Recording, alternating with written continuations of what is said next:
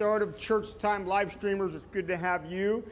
Y'all that braved the potential torrential rain and high winds, even though it's not really happening. It's good to have you. Come on in, grab a seat. Let's get rolling tonight. How about you turn around and high five everybody that's within arm reach of you. Everybody, if you have to move a little bit, go ahead. We'll high five the live streamers. Good to have you. But come on in. I have some announcements for you as we're getting settled in. Don't forget, turn to your neighbor and say, don't forget. Friday night, Good Friday, time of reflection from 6 to 8 p.m. You can come at any time during that 6 to 8, spend as much time in reflection as you want. There'll be 6 stations as we are remembering the crucifixion of Jesus on Friday. Then Sunday morning, Resurrection Sunday, Easter, we're going to come and celebrate our risen Savior together. There will be a breakfast for us, a light breakfast that will start about 9:15 and run up till 10 o'clock, then be put away. But invite somebody out. By the way, Sunday is a one big family Sunday on Easter. We always keep our kids with us for the service on Easter. We can celebrate together, just so you're aware of that. So it's going to be a great day, so have somebody with you on Sunday. Also, the men's event on April 14th, Friday night. The women's event on April 29th is Saturday. Sign up for those at the back. If you have questions about the men's event, you can see me or ask Margot. She just left if she comes back. Okay, so you can see her later, all right? Other than that, how about we worship Jesus together tonight, amen? How about we stand up on our feet and let's do that.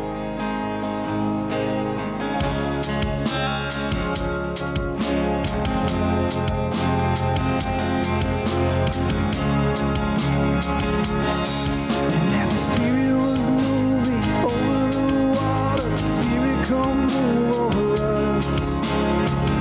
Come rest on us. Come rest on us. As the Spirit was moving over the water, the Spirit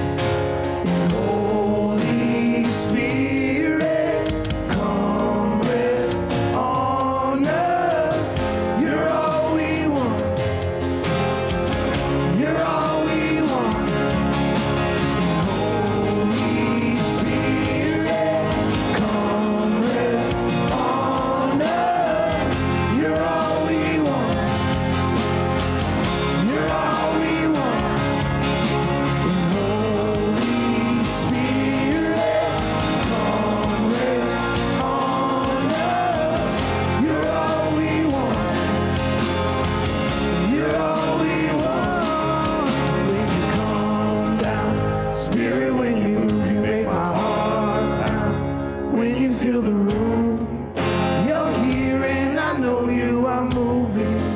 I'm here and I know you will fill me. Come now, Spirit, when you move, you make my heart pound. When you fill the room, you're here and I know you are moving. I'm here and I know you will fill me.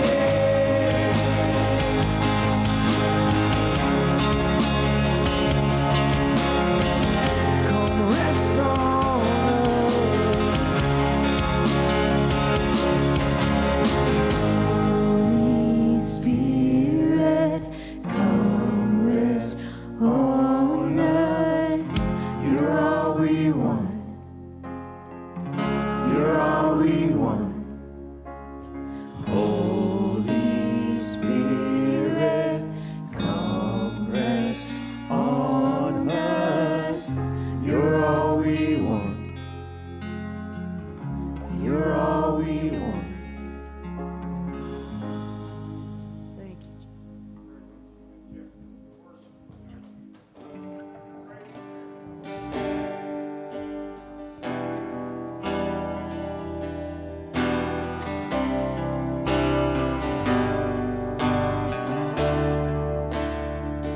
how good is he? Far beyond what eyes could ever see. Yet he stands in front of me. How good is he? He paints a canvas with a million stars.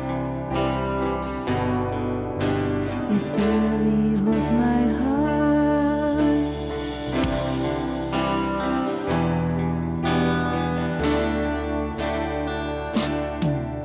Our Father in heaven, the light of salvation.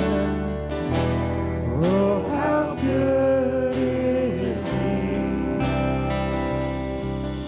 The breath of Almighty before and behind me. Oh, how good is he? How good is he? Forgiveness isn't bound by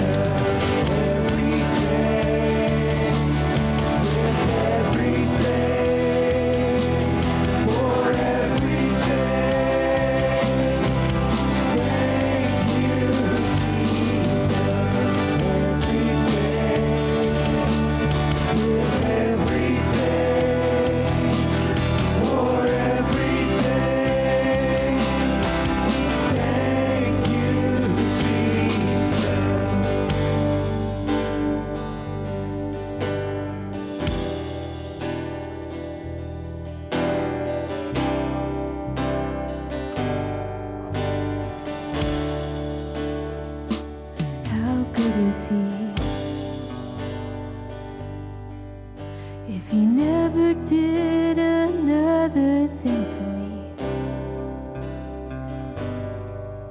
he is all I'll ever need. How good is he? Our Father in heaven, the light of salvation. Oh, how good is he? The breath of Almighty before and behind me. Oh, how good is he? Our Father in heaven, the light of salvation.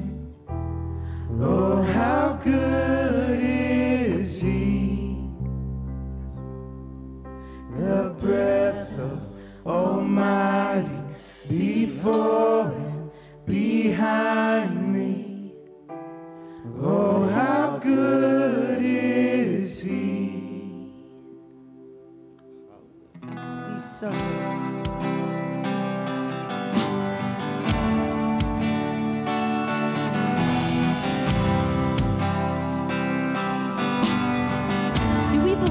Tonight that he is so good, that he deserves everything.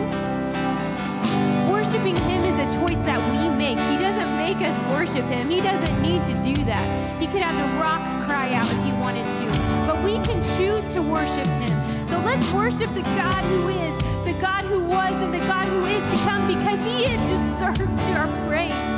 How good is he? Do you believe that he is good? Does he deserve your worship? Let's put on that garment of praise, cast away that spirit of heaviness, and worship the one who deserves our worship.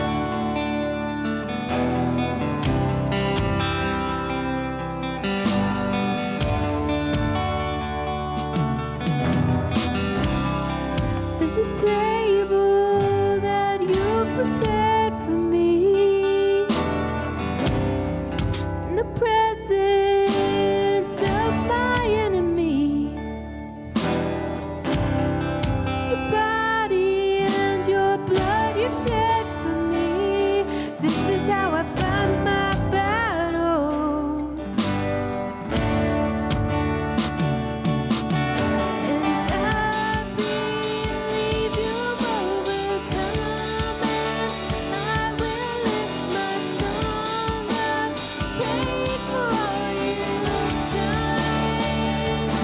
This is how I find my battles. This is how I fight my battles. This is how I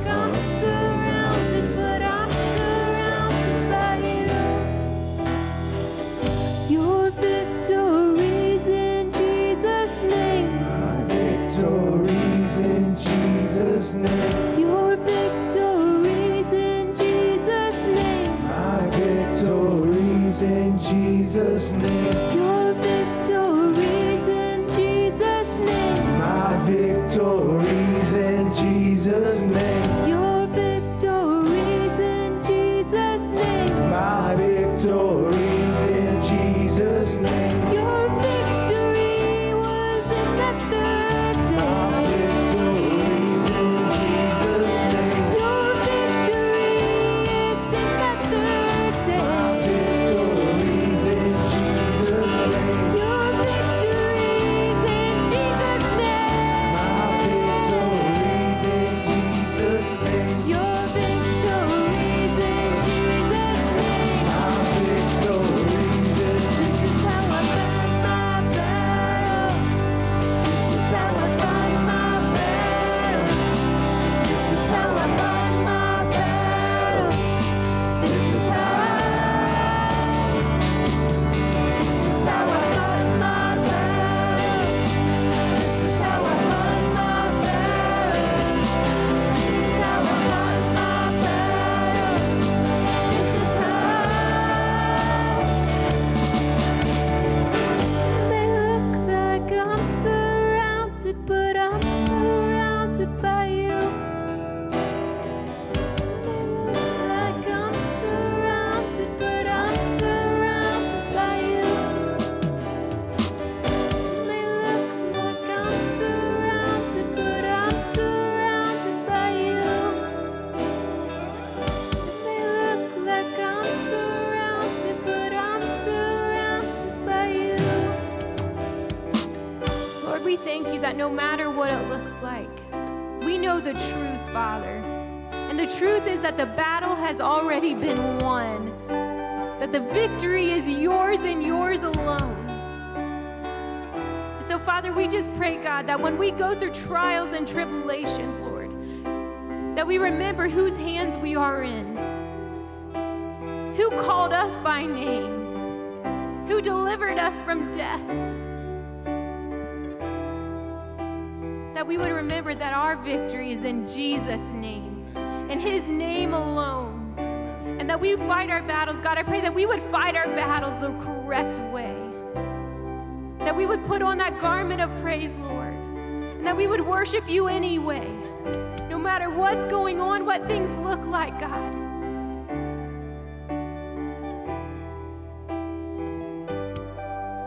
Teach us how to fight our battles, Lord. We thank you for who you are and who you will always be.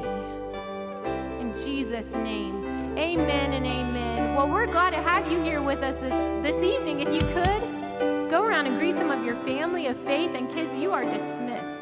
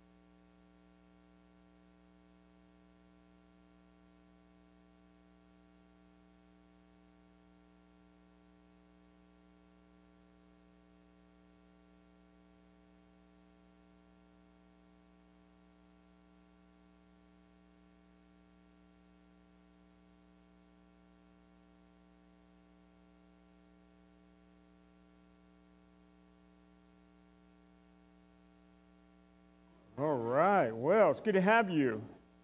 I always wonder during this time what the live streamers do, if they're like high-fiving their family members, their cats, dogs, I don't know. Maybe running to get a snack, right? Popcorn for the message. Wouldn't that be great? No, it wouldn't. Not here, right? Jenny, can you imagine if we gave popcorn out during the messages? Wouldn't that be terrible when you clean? Yeah, that'd be terrible. You and the team would quit. Jenny and the cleaning team would just quit. All right, I think everybody's getting back up and checking their kids in. Tithe and offering, if you have something tonight, offering envelopes and chairs in front of you. If not, wave your hand around and our faithful ushers will get you one. But listen, I know sometimes finances get tight. And sometimes that's because life is happening. Sometimes the economy does crazy stuff, and that's just the nature of economies and countries. They do stuff. But never stop being a giver. Amen? The Bible says whoever sows sparingly, it's talking about finances, will reap sparingly. Whoever gives generously will reap generously. Don't ever feel that you can't give. And I'm not saying it because, well, preachers say that stuff because they're trying to get your money. No. I'm just giving you a life principle to keep you within God's work in your life. And part of it is we believe God's our provider. But God has a hard time providing for somebody that's greedy. And I think I have an excuse. Well, I understand things get crazy sometimes, but I think sometimes our worry about finances is as bad as our greed about finances. Sometimes your stress about your finances causes you to do things you wouldn't normally do, because worry doesn't fix nothing, but it changes your today. Right? So never stop the attitude, the heart, the life of giving. Never stop, no matter where you're at. And we could tell lots of stories about, it's not like when we got married, we were living, high on the hog or anything. That wasn't happening. I mean, we were making it, but we weren't, I'm not even sure we would have been considered middle class at that point. And we are now, but not then. But we still gave. Never stopped us from giving in life, because your giving is not dependent upon the state of your finances. Your giving is dependent upon the state of your heart. Is that correct? And God then sees the state of your heart and responds to the state of your heart, right?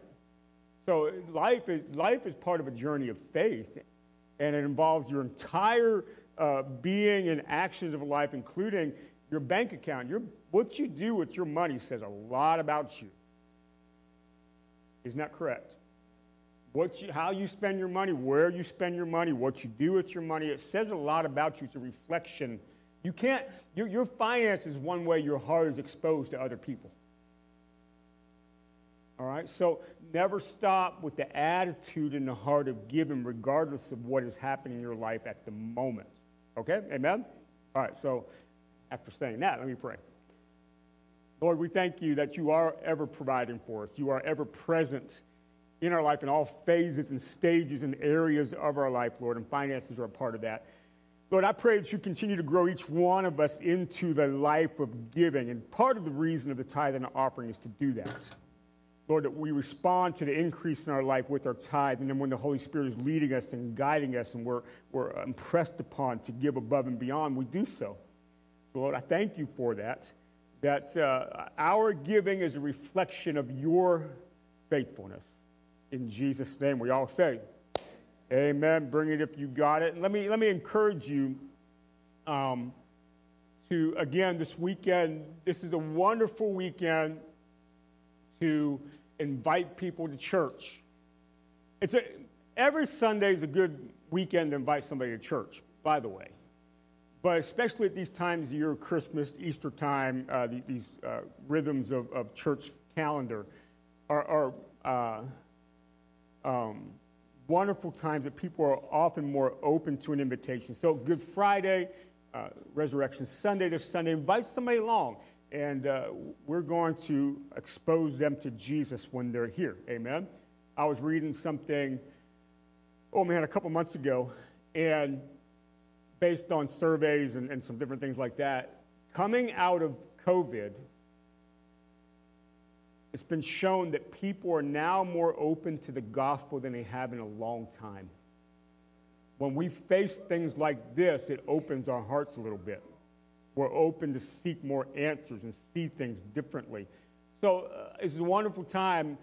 We pray that God moves and God does things. But what you can do is what you can do and what you should do to partner with what God is doing.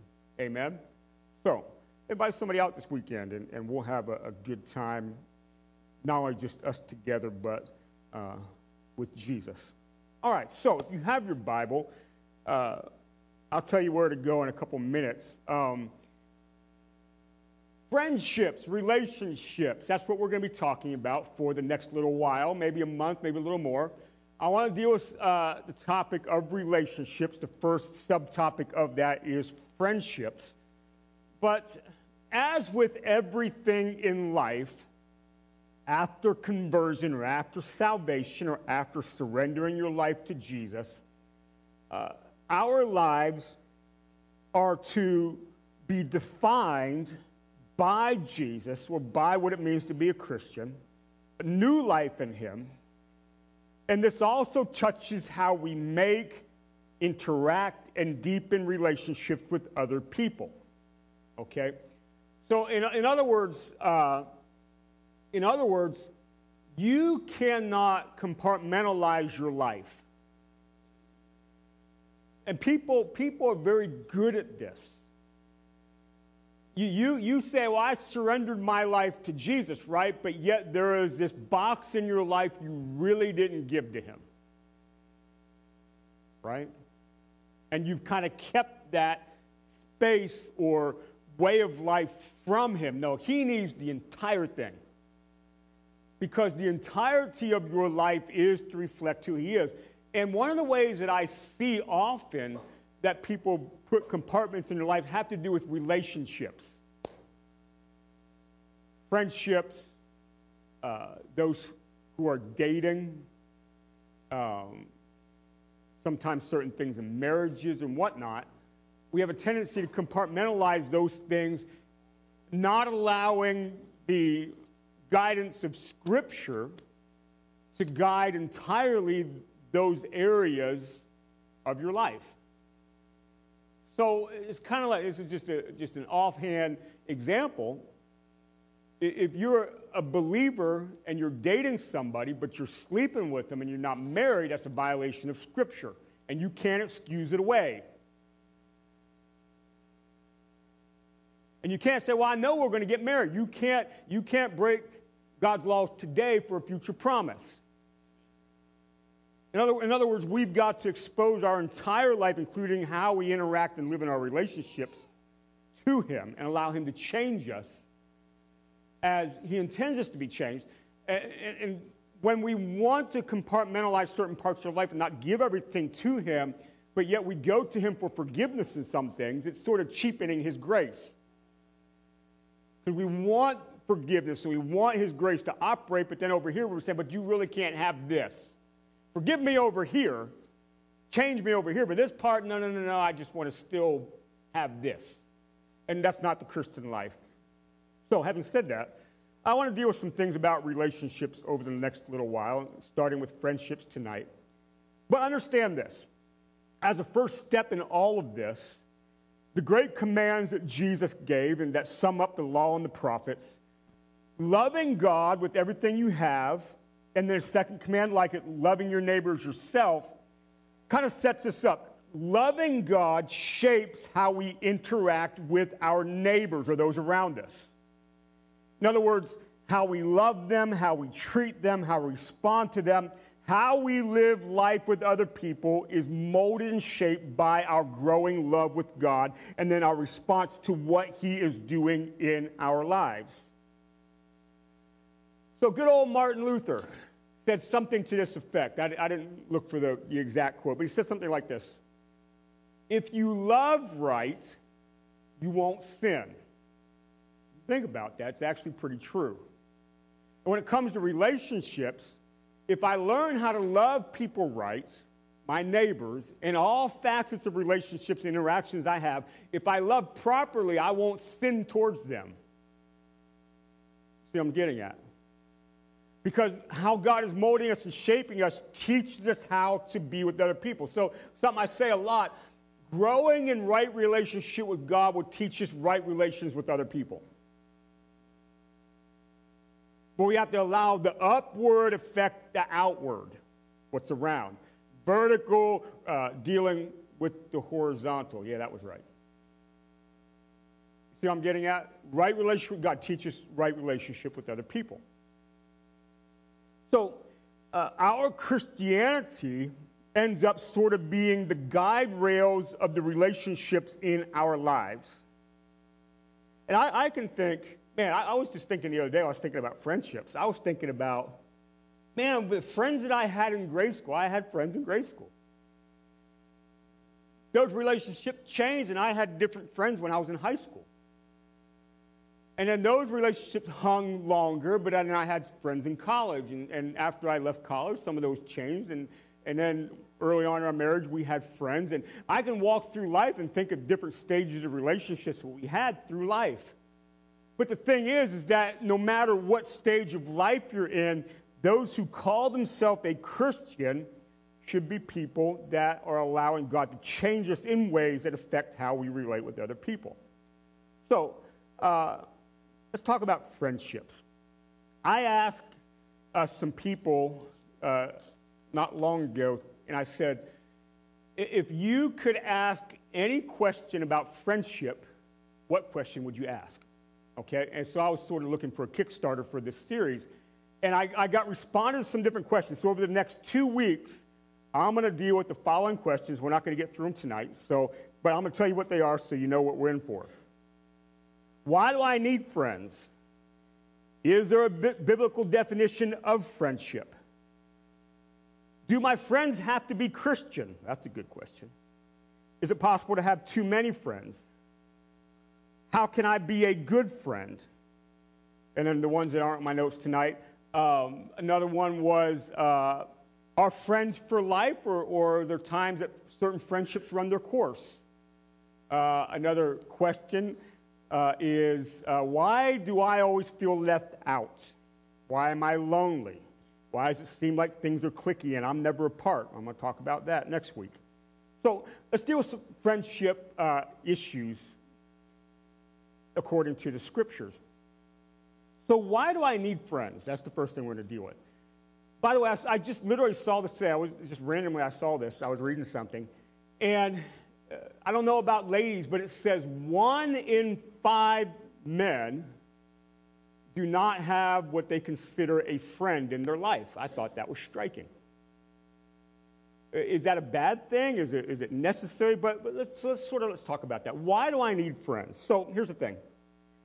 We are created as relational beings. Why did God make us? Because God is love. Love has an action. Love has a recipient. That's why God creates. That's why people are here. That's why God creates free will people that can respond to him or not respond to him. Right? You know, Good Friday and Resurrection Sunday this week, Jesus died for a whole bunch of people and loves a whole bunch of people that will never respond to him. You know that. He made us for relationship. We are relational beings. The God who makes us is relational. In his image, we are also relational. So, as human beings, we have relational needs. And I know I brought this up before when talking about the church, but the television show Alone, you guys seen it maybe on the History Channel. I love that show. It's an outdoors kind of show. What they do is they gather up usually 10 contestants. Each contestant gets to pick 10 different tools out of an array of tools or different things they can take with them, and they separate them someplace usually up above in Canada on the west coast of Canada, where it is the most populated per square mile bear habitat in the world. And they don't have guns, by the way. And they put them out there, drop them off, and they're separated by a few miles, and they say, whoever stays the longest wins, and you get like $500,000. So these people are trying to survive alone, absolutely alone, with the tools they have, and generally they're either amateur or pro survivalists or whatever. The interesting thing about this show is that the thing that gets a lot of them is being alone. There's a lot of them that could keep surviving, but they tap out because they start to go a little because they're by themselves. And they have nobody to talk to and nobody to relate to. The ones that make it are the ones that kind of don't care. But a lot of them start to have issues with being alone. You'd be amazed how many times you watch this show and they're just sitting there crying. They're breaking down crying. Part of that is because of the lack of relationship. They're missing their family, their spouse, their kids. Even if they're not married, they're missing their friends. And you see what I'm saying? Because being alone is not good for you. You hear that? Being alone is not good for you. By the way, and this is sort of a point later, one of the underlying reasons the church gathers together is so nobody is ever completely alone. That's one of the underlying reasons the church comes together. So what happens is, if you fall into a place of isolation, that sort of builds upon itself. And you kind of fall down in a hole a little bit. And those are places that have a tendency to start to make impacts mentally and in your soul. We are meant to be in relationships with other people. So friends help us fill relational needs in our humanity. God created us, listen, God created us to love other people. He created us to laugh together. He created us to cry together.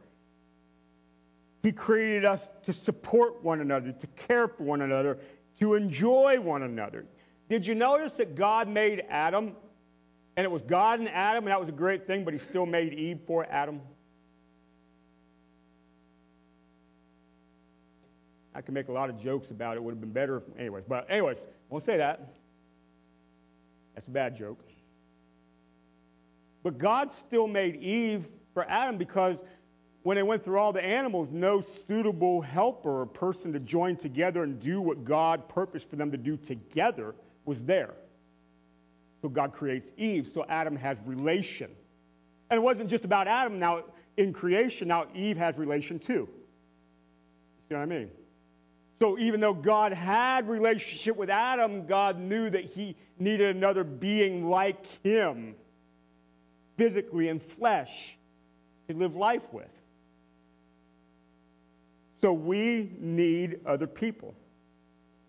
And by the way, there are different closeness of relationships that we have in life. Most everyone, but not everybody, but most everyone desires some level of friendship, some level of relating. Different people have different relational needs, but all generally need it. And I can't speak to all those kind of things, but in a general way, let's just say what we know, that people need other people. So you are not meant to live alone. It's funny, and you see this show up in, I would say bad ways, but ways that kind of accent that we need relationships. So I saw this quite a bit when I was a youth pastor, but even when I started working with adults, I saw the same thing. So you got somebody here that's friends with, and people are fighting, well, who's really the actual BFF? You know what I'm talking about? You see that kind of relational whatever, kind of a mess. But the reason that stuff happens is because people desire close relationships. And they want to know that they're knit with somebody. They want that. But we're made that way. So, why do I need friends? Because God made us to be relational beings. That mean you need a lot of friends, by the way? No.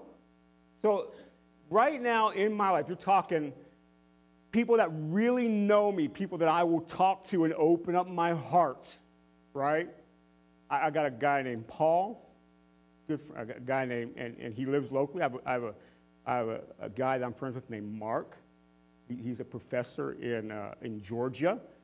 And I could name some other people, but I'm not sitting here naming 50 people that I would sit down and bare my heart to. You know what I mean? It's not about having a zillion friends, but it is about having relationships that help you be what God intends you to be. Because the whole iron sharpens iron, you need two iron. Right? Again, that can happen in a lot of different ways. It doesn't mean it has to be close friends, but at the same time, we help build each other in the things of God if we come to it from the perspective of our Christian faith. So, is there a biblical definition of friendship? So, yes, but no. There's not a 5-point, bullet in Proverbs or someplace where Jesus sat down and said, let me give you the 5 things that make a good friend. You don't find that in the Bible. But you see different points that we can pull together and kind of paint a picture of what a biblical friendship looks like. So, I'm going to hop you through 1, 2, 3, 4, 6 or 7 verses right here to highlight some stuff. So let's get ready. Get your Bibles out. Lick your fingers. Get ready to hit those pages. Don't lick your fingers if you're going to use your phone. All right? So let's get into some stuff. So let's take you to a book that I guarantee you don't go to very much. Let's go to the Song of Solomon, or the Song of Songs, chapter 5, and verse number 16. If you didn't know there was such a book, well, you got Psalms, Proverbs, Ecclesiastes, Song of Solomon, Song of Songs. Now, I'm going to read this little snippet here. We're going to stay there so this stays PG, okay? But I would encourage you, if you're married, read the Song of Songs together. You'll thank me later, all right? That's all I'm going to say about that.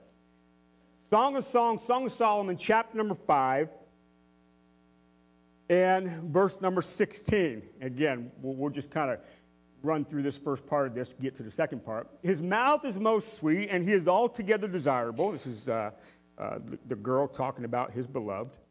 This is my beloved, and this is my what? My friend, O daughters of Jerusalem. So the first thing I want to say, let's just start right here. Again, this is an if. If you are married, one of the biblical definitions of friendship is you must develop a friendship with your spouse. Let's just start there. Because that is the closest relation of your life. Okay? If you're not married and you want to be, we'll pray for you. But for right now, if you're married, the developing and continue of developing a friendship with your spouse is vital to your life. And I will say this. Let me just throw this little thing in there. Is I will not and I should not develop relationships that hinder my relationship with my spouse. And you should say amen to that. So let's just say my friend Paul, and you've met him before. Let's just say he's always griping and moaning about my wife. Maybe he doesn't like her. It's not the case, but I'm just using an example. And every time we hang out and we're out doing something later, man, your wife's just a pain in my neck. My gosh, she just complains all, you know what I'm talking about? And that should not be. I shouldn't be in relation with somebody that's putting my spouse down, because that is my primary relationship, right? Or I will not develop a relationship with a female in a way that would ever hinder my relationship with my spouse. As a matter of fact, and I know there's a lot of stuff out there about this, so take this for what you will, but I will not develop a relationship with a woman the same way I have a relationship with Paul and Mark and those guys. And anytime I'm looking to a female for what I should be talking to her about, that's a problem. See what I'm getting at? So, as a married person, my first step of friendship and relationship, strongest bond, is my wife, and there should be nothing to come in between of that man or woman. Okay? So part of friendship is guarding things, protecting things. And I've got to work to protect my marriage. So that's point number one. So biblically, friendship with my spouse, and I will guard that with proper bounds in my life. Oh, here's another one. 1 Samuel chapter 18. But again, if you're married, head back to that book and spend some time there. good for you. 1 Samuel chapter 18. Probably one of the most famous friendships that we find in the scripture, Jonathan and David. 1 Samuel 18, verse number 1. As soon as he had finished speaking to Saul, the soul of Jonathan was knit, notice that word knit, to the soul of David. And Jonathan loved him as his own soul. And Saul took him, or David, from that day, and would not let him return to his father Jesse's house. Then Jonathan made a covenant with David because he loved him as his own soul. And Jonathan stripped himself of his robe that was on him and gave it to David, and his armor, and even his sword, and his bow, and his belt. And David went out and was successful wherever Saul sent him, so that Saul set him over the men of war. And this was good in the sight of all the people, and also in the sight of Saul's servants. And there's much to read about David and Jonathan. There was such a strong bond of friendship with those two that even when it became apparent that David would succeed Saul as king, it didn't change their relationship. As a matter of fact, Jonathan started looking out for David in spite of his father Saul and what Saul was trying to do to him. See, there is a friendship that we find in life that is the kindredness, being knit to somebody, a loyalty that we end up learning how to look out for one another. That we would be able to have friends in our life that we considered knit to. The Bible says there, and I know guys can get weird about saying things like this, but Jonathan loved David. So if you ask me, do you love your friends Paul and Mark? I would say, yes, I do. Now, I don't tell them, I don't say, hey, Paul, I love you. I don't do that, okay? But rubber meets the road, I do. Because in a certain way, we're knit in friendship, and I have a loyalty to them, and I would do anything for them, right? Paul one time, it's a funny story. I'll tell him to watch this later. He's an outdoors guy like me. He was out behind his house making a fire. It wasn't going fast enough. He chucked gas on it. Bad move. And it kind of woof and came back and got him. Eyebrows, everything, burned his hands. So he was in the hospital recovering. And this is kind of, so I'm the kind of friend that when you hurt yourself, chances are I'll chuckle, okay? How many of you are like me? You're okay, but I'm still going to kind of, you know what I'm saying? I walk into the hospital room, and he's sitting there, and he looks like he has these mitten bandages on. And I walk in, and I start laughing because it was just funny looking. Anyhow, but I spent some time. I spent the hospital. The girls had the next 2 days later. They had a trip planned to go away, but Paul couldn't stay by himself because he couldn't use his hands. I went and sat with Paul. They were making fun of us because I was cutting his pizza up and giving it to him. He said, it was a funny thing. When I was in the hospital with cancer, he spent the night with me so she could go home and get rest.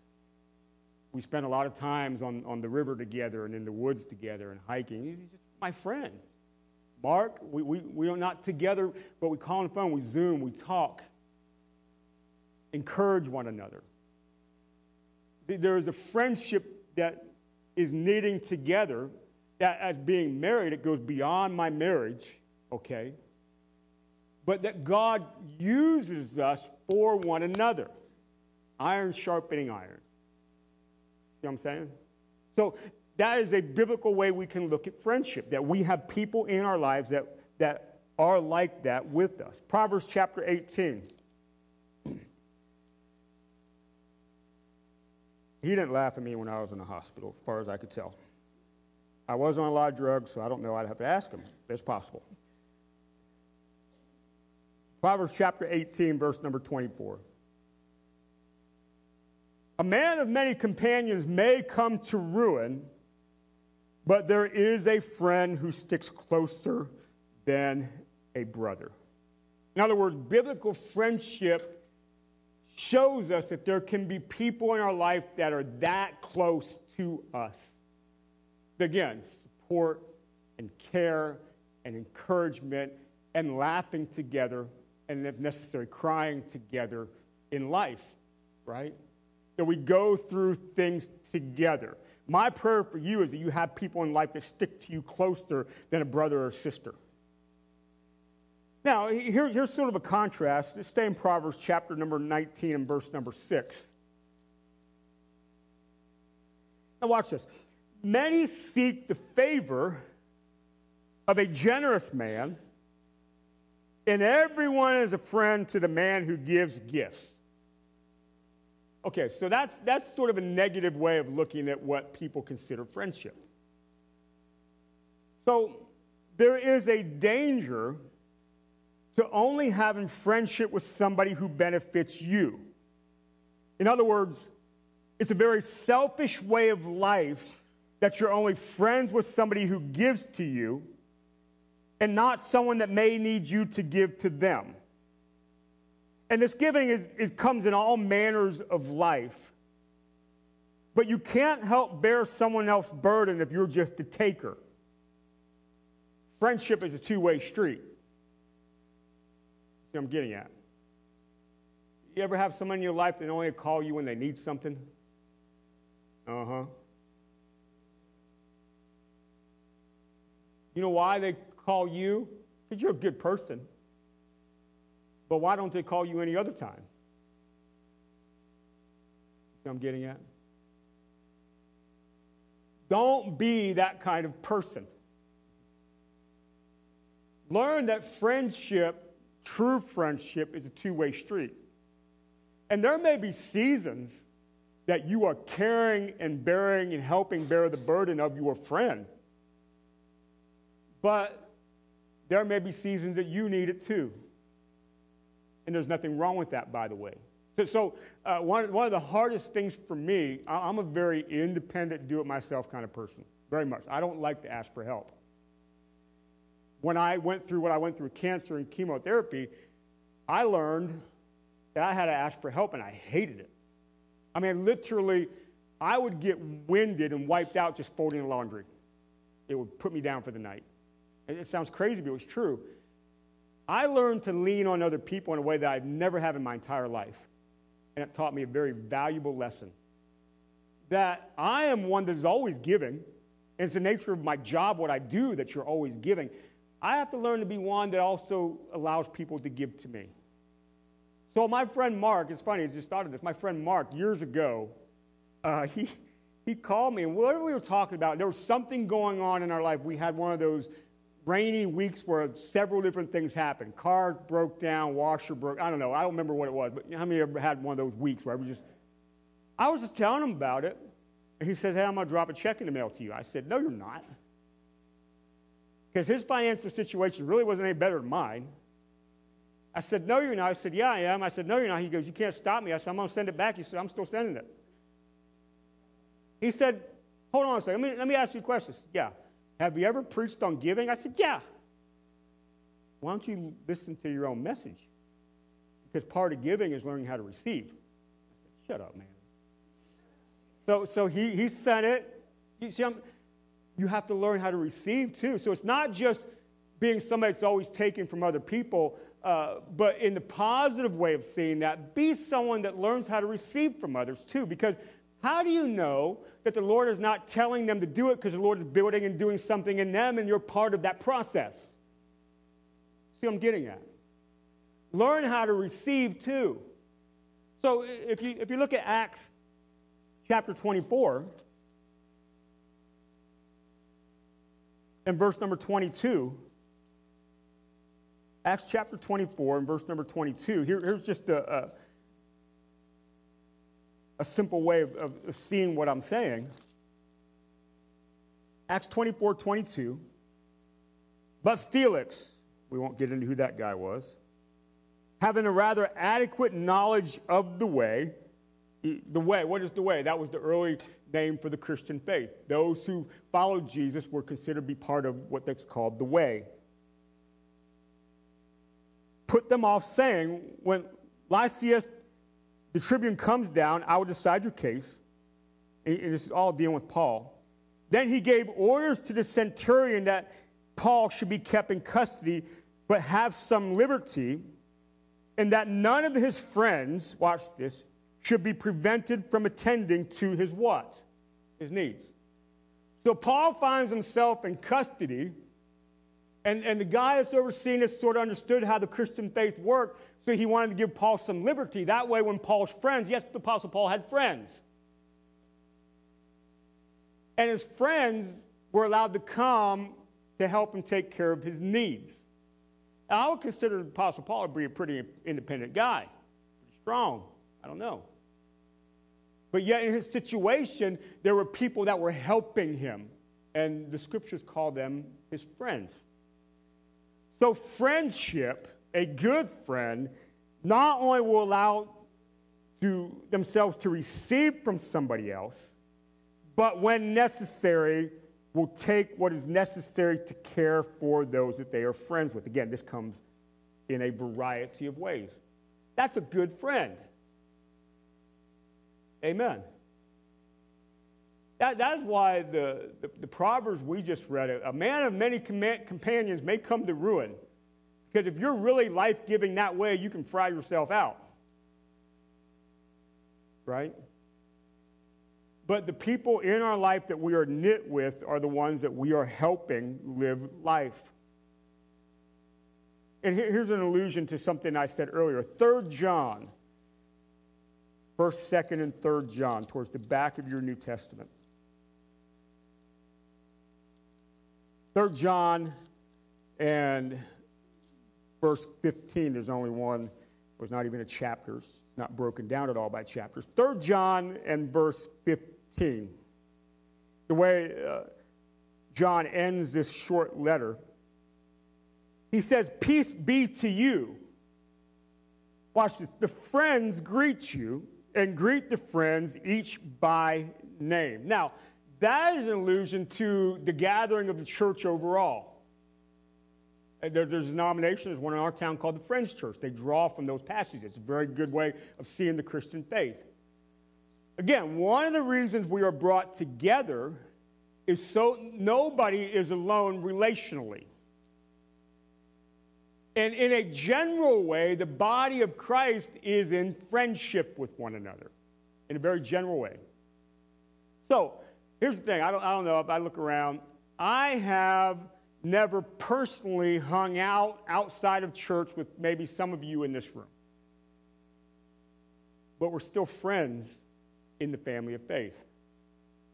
Now, I've got to learn to live that way towards one another. Because what happens within that, then the church learns to care for each other overall. The church learns to help bear one another's burdens. So it's kind of like this. Let's say I didn't know Laurie very well. I know Laurie, but let's say I don't know her well. But I understand that Laurie has a prayer need that comes up to the church. I am going to help bear Laurie's need because she's under the friendship of our church. That makes sense. Or somebody says Laurie needs a ramp built at her house, and I'm free that Saturday. I can move my schedule around. I may not know her personally, but in the covering and the friendship at church, I may go help, benefit her, right? So you have these personal relationships you're knit with, but the body of believers can see through a friendship lens that we treat each other as a whole that way, as you would your personal friends you're knit with. See what I'm getting at? So one of the scriptures that guides relationships, and you hear the scriptures at weddings, mostly, but it's not talking about marriage. 1 Corinthians 13. See if I can remember it. Love is patient. I better go there. Love is kind. 1 Corinthians 13. I'll say them all, but I'll get them out of order probably.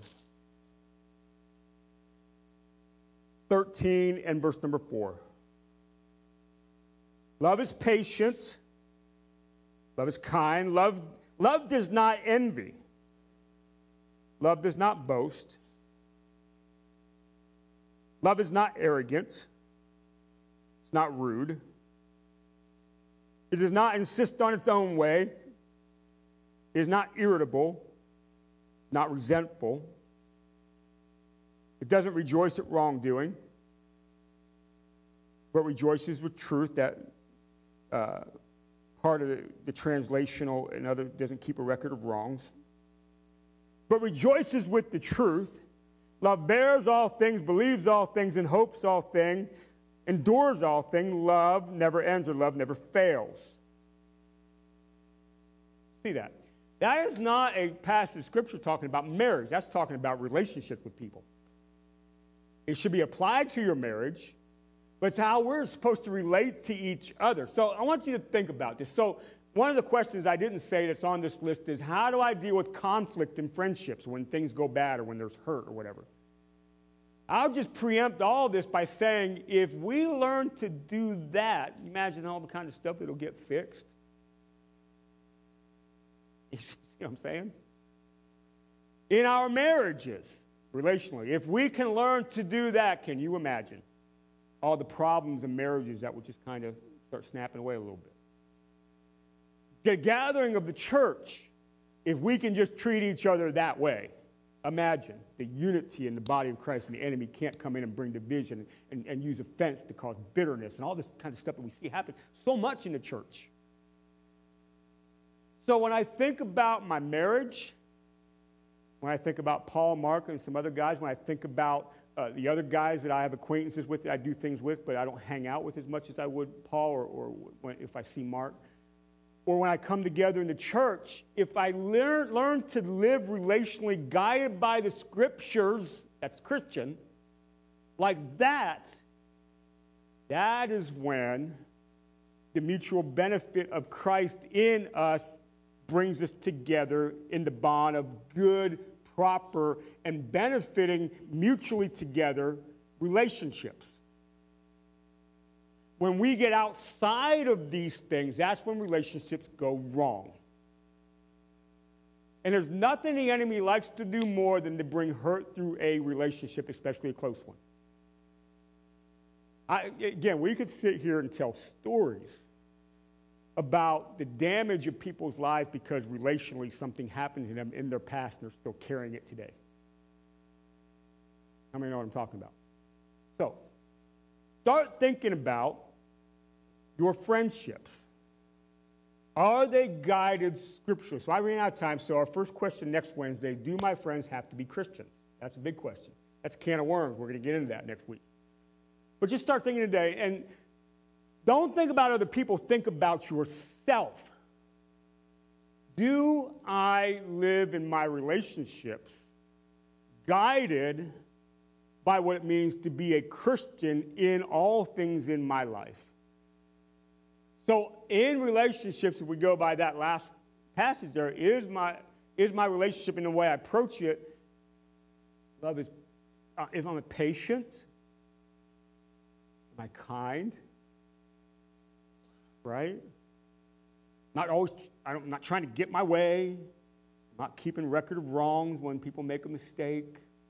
You go through that. Am I really that way? Or do I hold a grudge?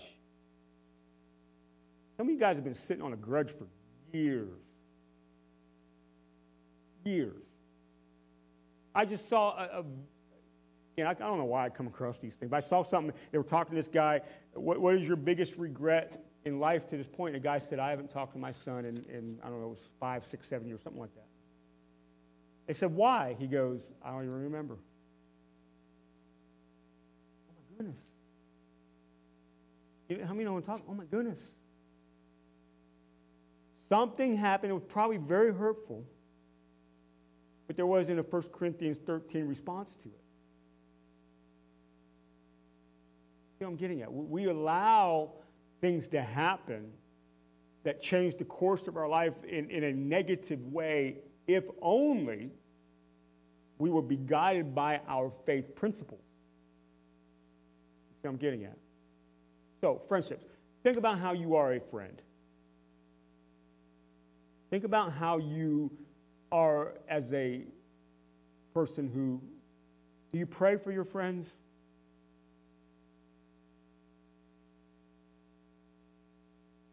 When you hear of a need, do you ever go beyond your prayer?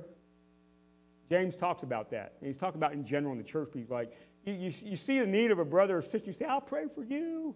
Good luck. I'll see you later. You'll make it. Jesus is with you. But there was a way you could have went beyond your prayer. Are you that way? Or are you a taker only? You only ever interact when you need something?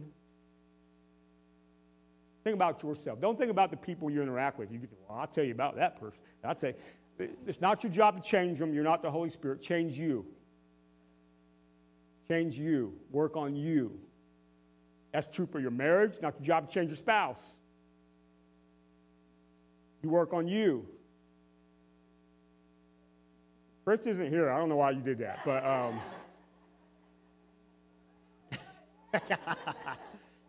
live stream's going, what is going on in that place? Anyways, not your job to change people. It's your job to work with the Holy Spirit on you when you realize and come to conviction about stuff, right? Work on you. The Bible says even with an enemy, do kind things towards them because in the end you put burning coals on their head. There's a conviction that comes to people when you start to live right. Amen? By the way, part of relationships, we're going to talk about enemies and people you're opposed to and all that kind of stuff. That's part of relational living in our world. That's the topic we'll get to. Amen. All right, so we'll stop there. We'll keep on with friendship next week. Amen? All right, let's pray. Lord, I thank you. You'll come together, get in your word, talk about this topic together. I pray that we're growing in you so we can learn how to grow and love towards others.